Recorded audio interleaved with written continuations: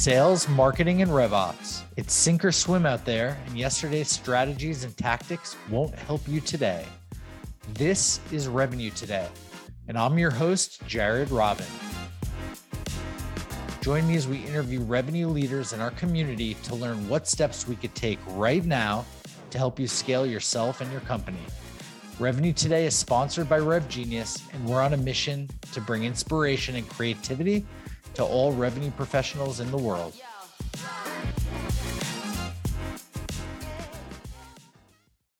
So today's guest is somebody that came from a space that I spent quite a lot of time in logistics. They're a professional and personal development advocate dedicated to advancing leadership opportunities. Highly skilled at revenue growth optimization, he's scaled multiple companies from 5 to 20 million to unicorn and public companies, including doing so in his current role. He's the CRO of ShipBob. Welcome, Paul Rosen. Hey, Jared, and hey, everyone that's watching and listening. So appreciative and humbled to be part of this great organization and to have this opportunity to chat with you. So excited to share some stories and have some fun. Yeah, let's jump right in. It's now July 2022. Debunk a myth about generating revenue today. Gosh, this is probably one of the oldest myths out there. And maybe there was some truth to this, and I've been in sales for a little bit over 31 years. And as the whole business environment is changing, this is really truly a myth now. And that's that sales is just a numbers game. That, hey, you've received 87 no's. That's okay. Be thankful for all those no's. On the 88th one, you're going to get a yes. Well, now you have 120 no's. Great. That 121st, thank all these people for saying no, because now you're closer to the next yes. And what we're seeing, at least in today's environment, is it isn't about the quantity of activity that you have, it's about the quality of the activity. Like, you still need to get results, right? If you're a BDR, you still need to set meetings. If you're an AE, you still need to close deals. If you're in success, you still need to retain your customers, renew your customers, and upsell and cross-sell. But I think that companies and leaders over-index for activity, which is, I think, the quantity of activity, which I think, especially today, is the wrong metric. Data and sources that I've read through, would suggest that, over 50% of business owners have come really close to making a decision before they even talk to the salesperson. 90% of business owners have done some research and know a lot about you before they're even willing to set a meeting. If you don't mind, I'd love to share a quick story, which may be the one argument for the numbers game, but it's a little bit coming from a little bit different of an angle. Okay. So my first job out of college was in sales, and this was back in 1991. So back then, there was no cell phones. I didn't have a cell phone. There was no internet. There was no LinkedIn, no Facebook, no Instagram. I think we barely even had email. So it was basically, you're calling and dialing for dollars. And when I started out in sales, I was a horrible salesperson. I was crappy, and I knew it, right? And I felt like I was about 50% as good or as talented or as strong as everyone in the office. So when everyone else was making 50 calls, I would make 100 calls. So that way, like, I'm kind of now on a level playing field if I'm working twice as hard as everyone. But the added benefit I had by doing that, which I didn't realize until later in life, is it wasn't just that I was making twice as many calls. I was getting more reps and more at-bats, which meant that I was getting more experience and ramping up a lot quicker and experiencing a lot quicker. So that would be kind of the only framework where maybe saying the quantity of activity can benefit you.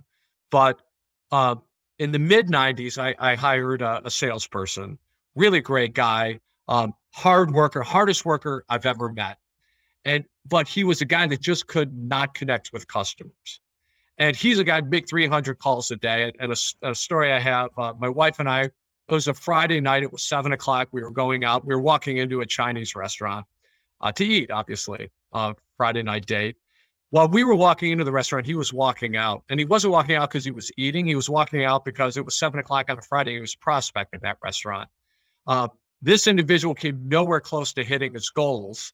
And unfortunately, I had to let him go. And he made more calls than anyone. And so today, like with following customers on Twitter and Instagram and LinkedIn and Facebook and really getting to know your prospects, you really need to be part of their DNA before you call on them. Because if you just kind of focus on the quantity of outreaches, you're really going to struggle connecting and being able to provide value. And the salesperson that I mentioned, the problem was when he was calling on people, companies didn't see him as a value added resource. Yeah. Would you say also there's so many tools and ways to go at it that your ICP today is more than just a company size, an employee size, a revenue size, and a geography. That was your ICP yesteryears, right? Yep. And they have 10 trucks in the garage, right? Like things that you could do. Today, it's more about actions they're taking, intent on your website, opening your emails even, right? So the outbounds and even getting more granular, understanding in your case their supply chain, right? Like you're not going to just call on people that own their own warehouses unless A, B, and C as well, right? Would you agree? Like ICP is getting more granular Yeah, and and more, yeah. Karen, I'm really glad you mentioned that point because your total addressable market, or in this case, service addressable market for most companies is not unlimited, right? Because you have that ICP, you have that niche where you feel you compete better than anybody else. And because our SAMs are not unlimited, you can't have just somebody making 300 lousy calls a day or somebody email blasting 1,000 prospects, because now that's 1,000 companies you've made a crappy impression on that you can't possibly go back. So every single outreach needs to be super customized. Every single outreach needs to be either humorous or value added. And I'll give you an example. And BDRs, if you're not doing this today, you probably should, even if you're working for one of our competitors. So I follow a lot of large brands on Twitter. The CEO of a large brand that fits within our ideal client profile tweeted, "Our current 3PL or third party logistics company are a bunch of crooks." And then he had a picture of the McDonald's Hamburglar. Like, how many BDRs right now were connected to that guy? Right? How many BDRs could have sent him an email and had a picture of Hamburglar to start the email and had a subject line, something like, "It looks like you like McDonald's because you're a big fan of the Hamburglar," and then gone in. And fortunately, we weren't the 3PL he was referring to. We know who was, but you know, are you getting that customized and specific? And are you getting Google alerts? Right. So if you're a BDR and somebody in your prospect book raises money, they raise a seed round or an A round, or there's news, they get a new CEO or they get a new CFO. Like, are you getting those alerts? Are you connected with all of the people on LinkedIn? And when you're sending LinkedIn invitations, are you making it memorable? Or are you just the BDR that is connecting with somebody on LinkedIn and the next day sending them a generic pitch? So, I think the whole BDR job has kind of evolved over the last couple of years. Yeah, and you bring up a great point. I mean, it would be funny if you were actually the 3PL that handled some of McDonald's business and be like, we know because we handle their business, like what you're going through. And I know we're not the same as who you're dealing with. Come have a burger with us or something. But I digress. Like, yeah, talk to me about how the BDR's role has evolved. Like it's a super interesting topic. Like I remember interviewing for jobs even 5, 10 years ago, where I'm like, the two big levers that you have to push and pull, managing a team are activity and the content during that activity. Yep. It's changed. Yeah, I think So in my prior company, like for the people that were prospecting, we were having them make 200 dials a day. Like we had automated dialer. And then I went from there to another company to ShipBob. And when I joined ShipBob, average BDR was making 1.5 calls a day. I knew that was probably a little light, but I also knew that 200 calls a day might not have been the right number. So where it's kind of evolved is when I started at ShipBob, we started focusing the team on making more dials. At that point, it was probably 30 to 50 dials a day plus emails. And the goal was, 100 pieces of activity a day. Where we've kind of shifted our focus is we're a little less focused on if you're doing 100 activities a day. What we're more focused on is what is your conversion rate of how many activities does it take for you to get a meeting? So for example, if the benchmark was 100 and you're only doing 40 activities, it doesn't mean you're lazy. It doesn't mean you're not working. And it doesn't mean that you're not doing your job. Maybe you're doing more research. Maybe you're digging deeper into what's happening with these brands. And maybe you're spending more time on those outreaches so that they're really customized. But so we've gone from more of just managing the activity to kind of looking at the conversion rate between activities and meetings. And at the end of the day, meetings and how well those meetings convert into deals is way more important to us than how you got there.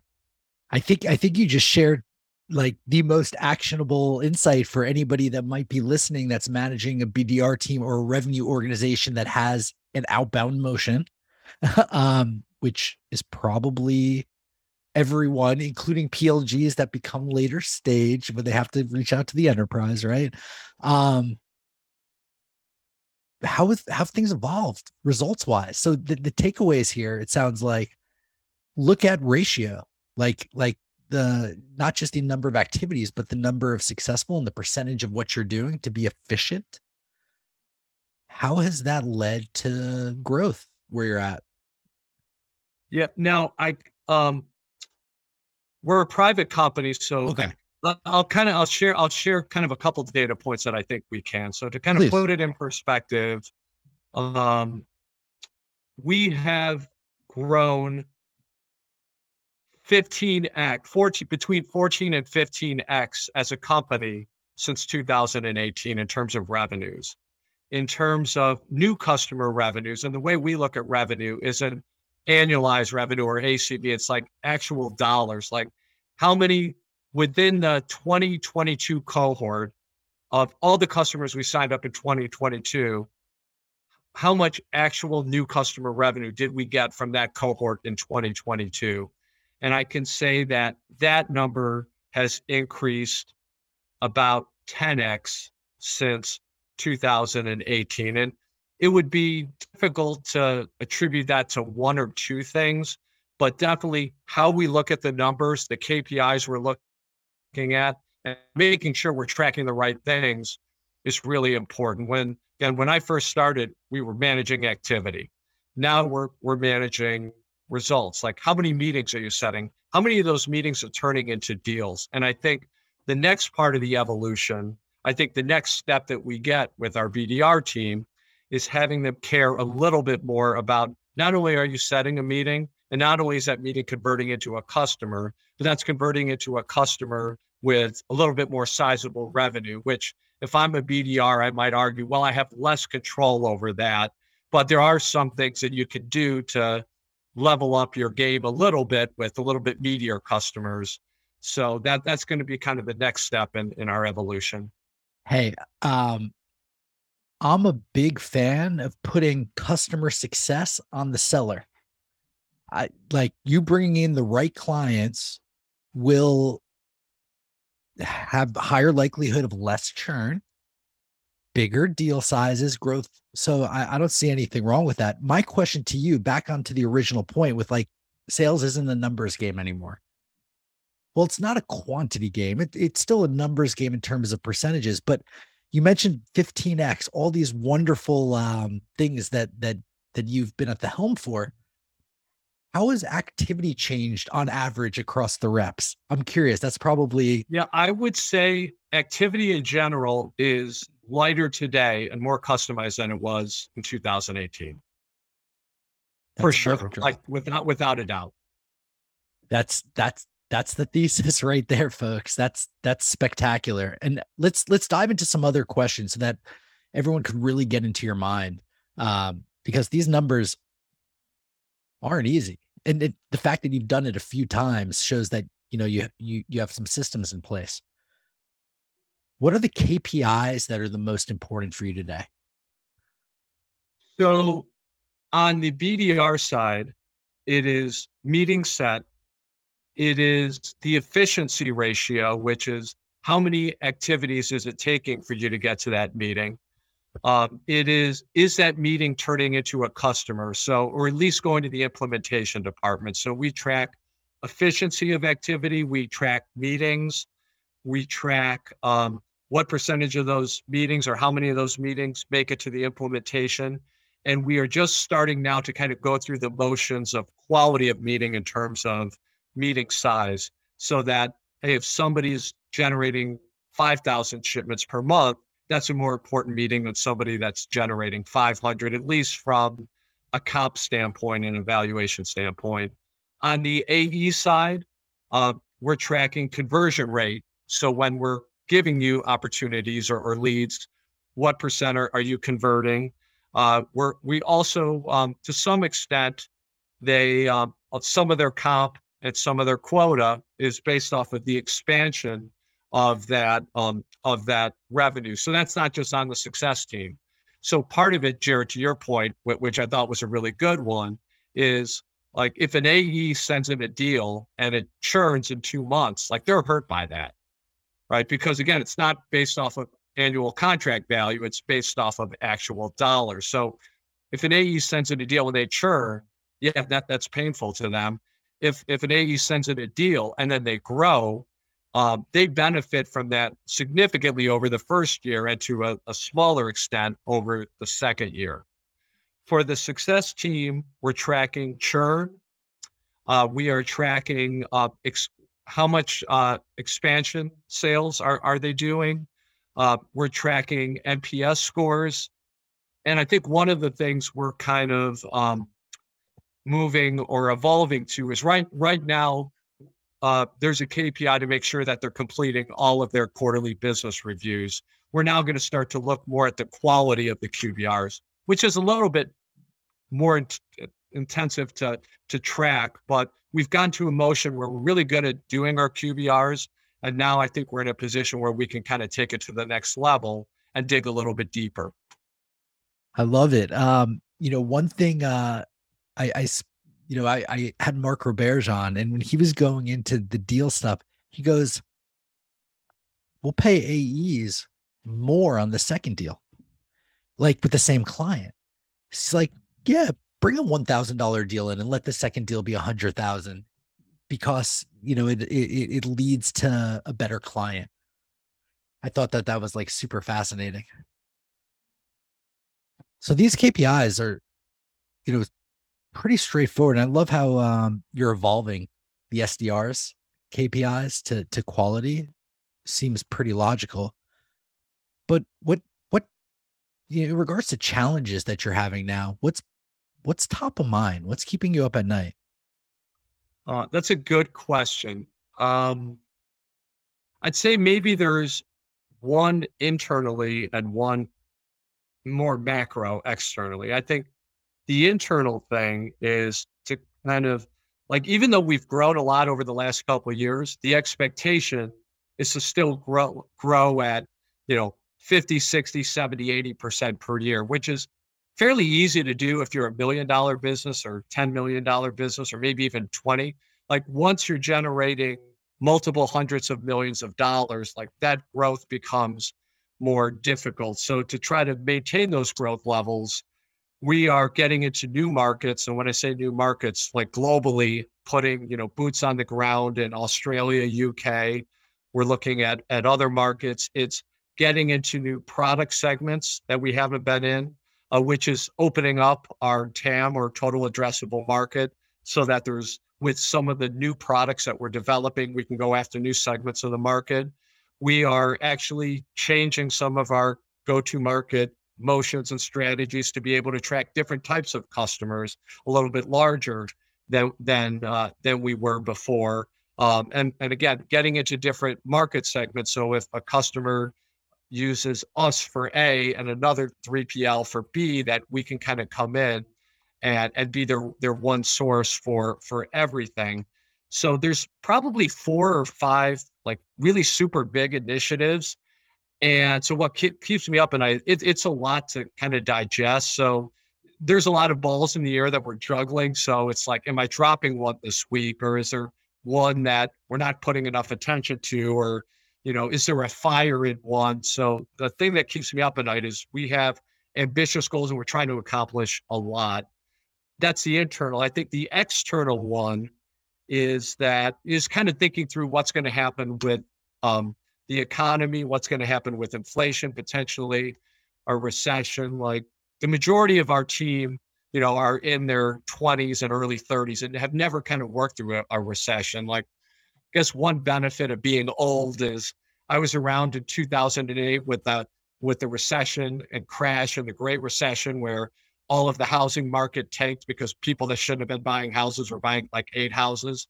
I was also around professionally in 2000 when the dot-com bubble, where you would have like bottoledwater.com or pens.com, and you'd get $1 billion valuation even though you had no revenue, just because you had the domain name. And then at some point, the market figured out that was stupid, right? And that you actually need revenue. So the market crashed in 2000, and I was kind of there for that. And then early in my career, 1991 was kind of when we were kind of a smaller recession in like the late 80s, early 90s. So one of the things that keeps me up at night is, what is the impact of the recession going to have? Because if consumer spending goes down, then as a third-party logistics company, our customers have less people ordering their products, which reduces our revenue. So how do we make sure that we can kind of continue on the growth rate that we're having if the market conditions get more difficult? So that's kind of the other thing that we're thinking through. It's very interesting for you because during COVID, I'm like, everything's going to go down, but e-commerce did not. No, not only E-commerce did it did. not go down, like That's your we were point. nowhere near prepared for the onslaught of opportunities. It's spectacular. So like, it's how have and that's also a big reference point in how you're preparing, right? Because that was 2 years ago. Nobody had jobs, as close to nobody as I've seen in my lifetime, for sure. And I mean, unemployment being the highest. But then you have all these other studies in the past. How are you preparing? Building a profitable business? Like, Yeah. I'm sure. So fortunately, like the levers that we're pulling in the business and are working. Our client base has been very stable in Q2. Like usually for most third-party logistics company, you have like that summer dip where just e-commerce in general, the volumes dip. We've been very, very fortunate where that hasn't happened for us in Q2, where that has happened in prior years. But yeah, we don't know what's going to happen because every recession is different, right?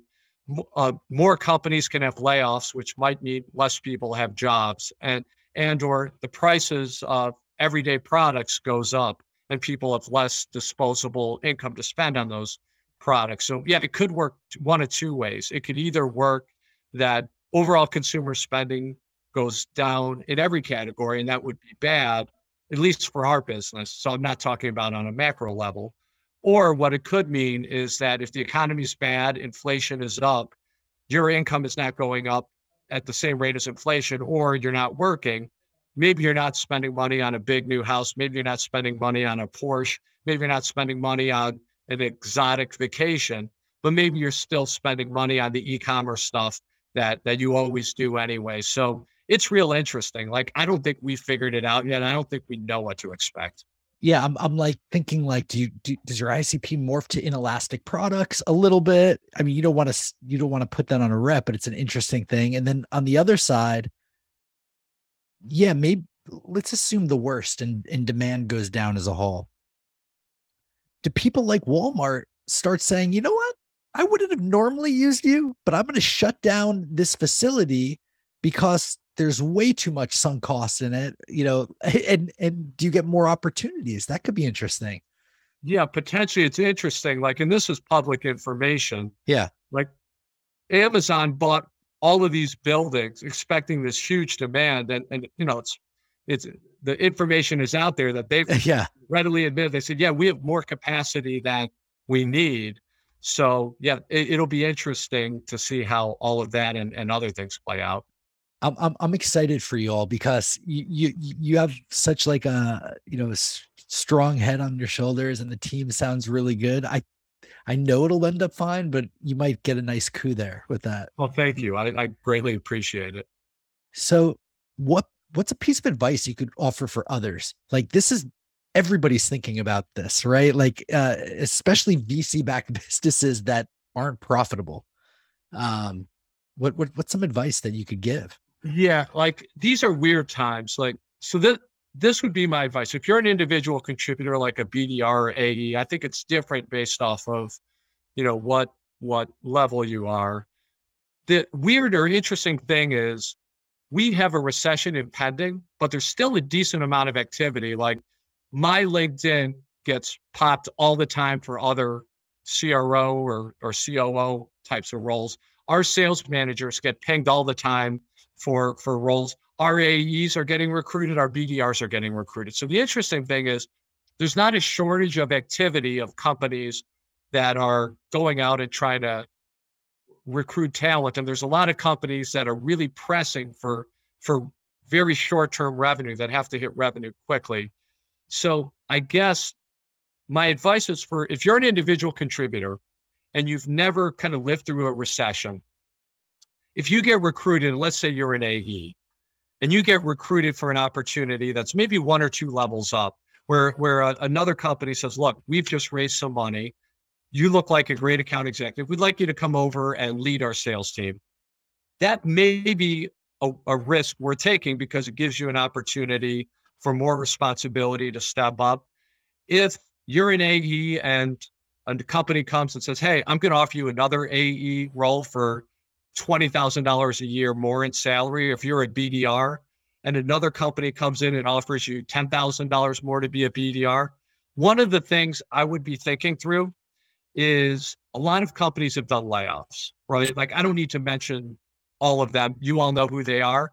I know personally of a couple of companies that are announcing layoffs actually today. Over the next several months, other companies will be announcing layoffs. So here is how that happens. If you're a company and you need to be lighter and you need to let go of team members, the first ones you look for, the most obvious ones are the lowest performers, right? The ones that maybe you could have pipped or maybe they're currently on pips. Like the next segment you're going to look for is who are the newer salespeople, because they may be really good salespeople, but if they don't have a pipeline and they don't know your industry and they're not subject matter experts yet, maybe they're not adding enough value. Even if it's not their fault, right? They could have done everything that you told them to do. They could be right on the trajectory that you were expecting, but your CRO or head of sales is getting, is given a number and you have to cut. You start with the lower performers. You then probably look at some of the ones that are newer, right? That don't have pipelines. And then maybe you look for the ones that have a much higher salary level than the rest of the group that may not be at that level. So if you're an AE and you're jumping from one company to the other for a salary, and if in 3 months or 6 months the economy turns bad, that's a pretty risky decision. So like my advice with the potential impending recession is just be really strategic about the moves you make. And I'm not suggesting that you shouldn't make a move. And I'm not suggesting there aren't greener pastures, because there could be. If it's only going to be for salary, I would be really, really careful and make sure that you really thought through all of the ramifications. I guess my advice, if you're a leader, is when the economy's really good, you can make a lot of mistakes. You don't need to be running at perfection. You could maybe be running at like 60 or 70% of perfection and still hit your numbers. So when the economy goes bad, you kind of need to be at 100%. Like you need to be having your A plus game every single week, every single month.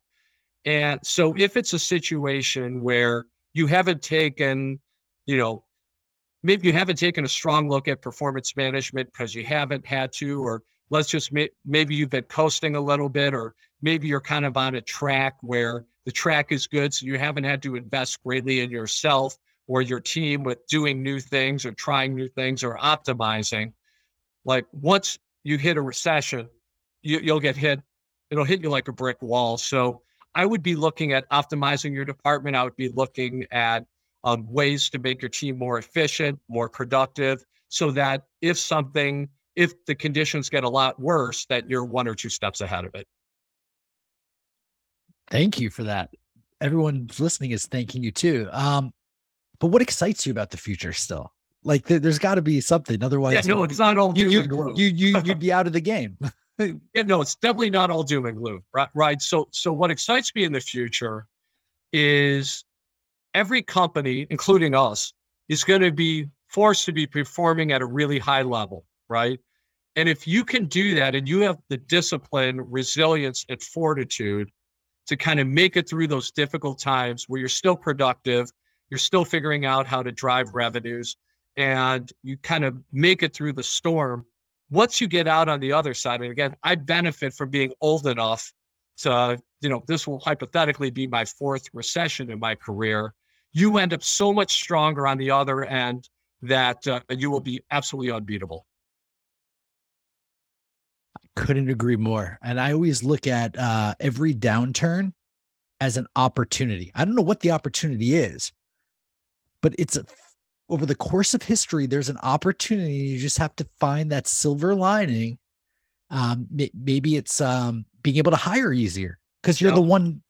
You're the one profitable business in your space, and everyone else is letting people go. And now you have the opportunity to get top talent at something a rate you can afford. Maybe it's optimizing. Maybe it's gaining new market share because you create this new category that only you could do, and the market didn't care for it because they had all the money in the world, and now all of a sudden they need it, and they need to. For sure. The water comes down, but that was awesome. So the first half of this, we learned from you. This interview, we learned from you. Now I want to learn about you. I want to know who Paul is, and so yeah, who are you? So I've been married for 24 years. I have two adult children that just graduated college. So now we're officially empty nesters. I don't know if you would say that I'm a workaholic. So I love work. And I think at the end of the day, if you really enjoy your work, then it doesn't feel like work. And I've mostly been in positions where that's the case. I've been very fortunate. I'm very passionate about sports. I've never been a great athlete, but I've always admired athletes. I've always really been into sports for a couple of years. The business was a disaster, but it was fun. Jets or Giants, Yankees or Mets? So I'm in upstate New York. Like I grew up in Chicago. So I'm a long-suffering Cubs fan, a long-suffering Bears fan, although I was old enough to remember the Bears 85 Super Bowl team. Blackhawks fan, Bulls fan. Yeah, so I really haven't migrated to any of the New York teams. But in upstate New York, I was the co-owner of the minor league basketball team here in Rochester, New York, which was kind of fun for a couple of years. Since I'm not an elite athlete, I got an opportunity to participate with elite athletes. So that was kind of fun. How did that work out? That you're in that you became owner of a minor league team? I'm looking at your history. Like it seems like a lot of fintech, payroll services early, right? And then financial services as we go, and getting into logistics being one path, but getting into the minor leagues. Yeah, that was more of a hobby. Like that was more of making an investment and hanging out with the team a little more than I wasn't operating the team. What I could tell you is minor league sports not a great investment. Like I would never ever recommend to anyone to invest in a minor league sports team expecting any money out. Now it was fun. One of our players, sweetheart of a guy, his name is Bob Wagner, 7'8" in his bare feet, meaning he could dunk a basketball like this without jumping. Um, Literally the tallest person in the United States, a great guy, like a fan favorite. So it was fun, like doing stuff like recruiting him to come to Rochester, New York, and every now and then we have a couple fun performers at halftime that I would pick up the phone and try to call entertainers and come. But overall, in terms of being a business, yeah, it wasn't a great business at all. Um, which kind of leads me my other passion, which is I love going to concerts. I love music. And again, I don't have a musical bone in my body. I am so jealous of people that have that part of their brain that allow them to be creative, to do music. So I've always admired athletes and I've always admired musicians because I haven't really had either one of those. So yeah, one of the things I had a lot of fun with the basketball team was hiring artists to perform. And then when we've organized presidents clubs with some of the trips, hiring, musical talent and then eventually becoming friends with them. And yeah. So music and concerts is the other thing that I'm really passionate about. My dad both ways, my brother as well. They have the NBA on nonstop. I'm still trying to figure out how you made it to the Rochester area. This isn't New York City area. No, this is It way must be a significant other if I'm guessing. But Yeah, so my wife's family is original. So I was living in Chicago. I grew up there, loved the went to city. school there. Yeah. Yeah, went to school there. Yeah, got my MBA at University of Chicago. Um, like lived in the city, and I love Chicago. My wife's family is from Rochester, New York, and kind of coincident. And at the time, our twin boys were about two. And coincidentally, I actually got a really good job opportunity to be head of sales of a startup payroll company that was just starting up, but had a good owner, a good founder, and was putting a decent amount and had aggressive growth plans. So it was kind of a combination of a good career opportunity plus being a little bit closer to my wife's family. I love it. I have a friend from Rochester that goes up frequently. She gets garbage plates all the time. Oh yeah. Like if you're in Rochester, you have to get a garbage plate. So like I know the first thing, which is why I get asked this question. I'm like, this isn't Long Island. I mean, I can see No, Chicago to Long Island. Yeah, it was 45 minutes outside the city. Yeah, when Um, I say upstate New York, people think it's like Westchester. Like, so you go into the city all the time. I am actually a closer drive to Toronto than I am New York City. In fact, yep. I'm a closer drive to Cleveland, Ohio than I am New York City.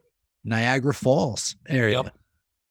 And you should be a Buffalo Bills fan for the I'm record. leaning that way. I'm still a Bears fan, but I also root for the Bills. I'm a Justin Fields fan, so that's cool. Yeah, so you started touching on your passions like music and sports. How does that intertwine? So yeah, how is that so different from what you're doing during your career? Well, I intertwine it a little bit, right? Like, so for some of the president's clubs, and these are going to be names most of your listeners won't know because they're like Sure. older bands and older artists, but like we've had Montel Jordan. This is how we do it. This, remember, this is how we do it. Wow. So he has done a lot of work with Chef Bob. He performed at one of our events. We use him to do videos for us for customers and for new potential employees. And he's actually become a pretty good friend. We've had the 90s and early 2000s all rock group Eve Six perform at one of our events. They've worked with me a couple of times. They did an event for us at Chip Bob. They did they performed at one of our presidents clubs at a previous company.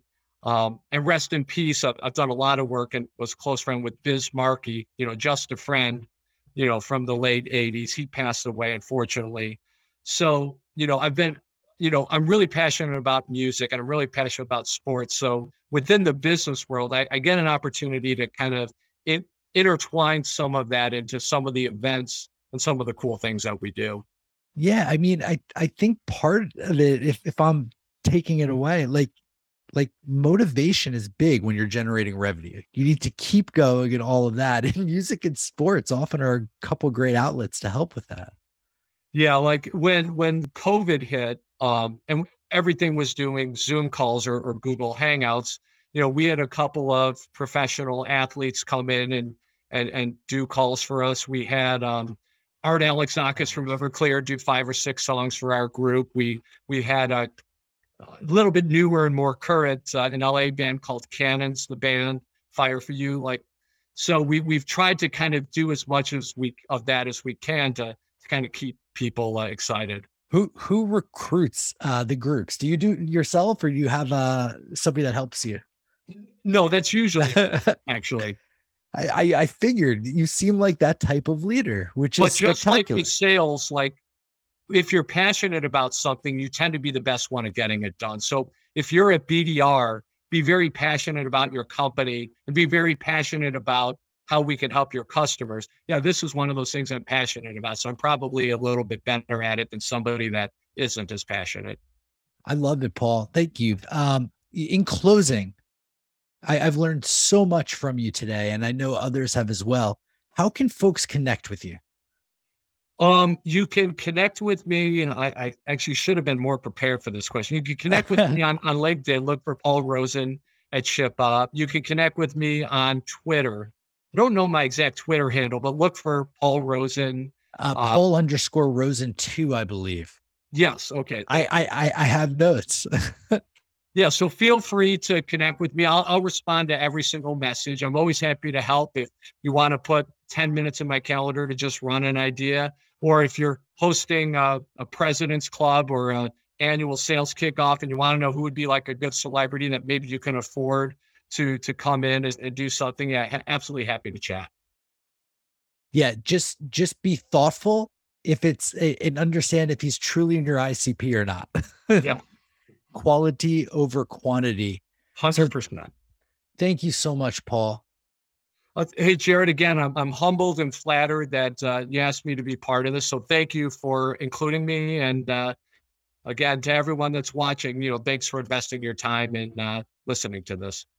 Yeah, thank you. I mean, I've learned so much. I know you gave a lot of actionable tips about efficiency and stuff. And I want to thank the audience as well. If you learned something today or laughed, tell somebody about this podcast. And, again, Paul, thank you so much for your time. It's been great today and getting to know you over the past few weeks in preparation. Yep, you as well. I'm super appreciative. All right. This has been another exciting episode of Revenue Today. See you next time. Whoa, another great episode of Revenue Today. For show notes, links, and mentions, visit revenuetoday.live. For all my friends in the Rev Genius community, thank you. It's been awesome to spend this time with you.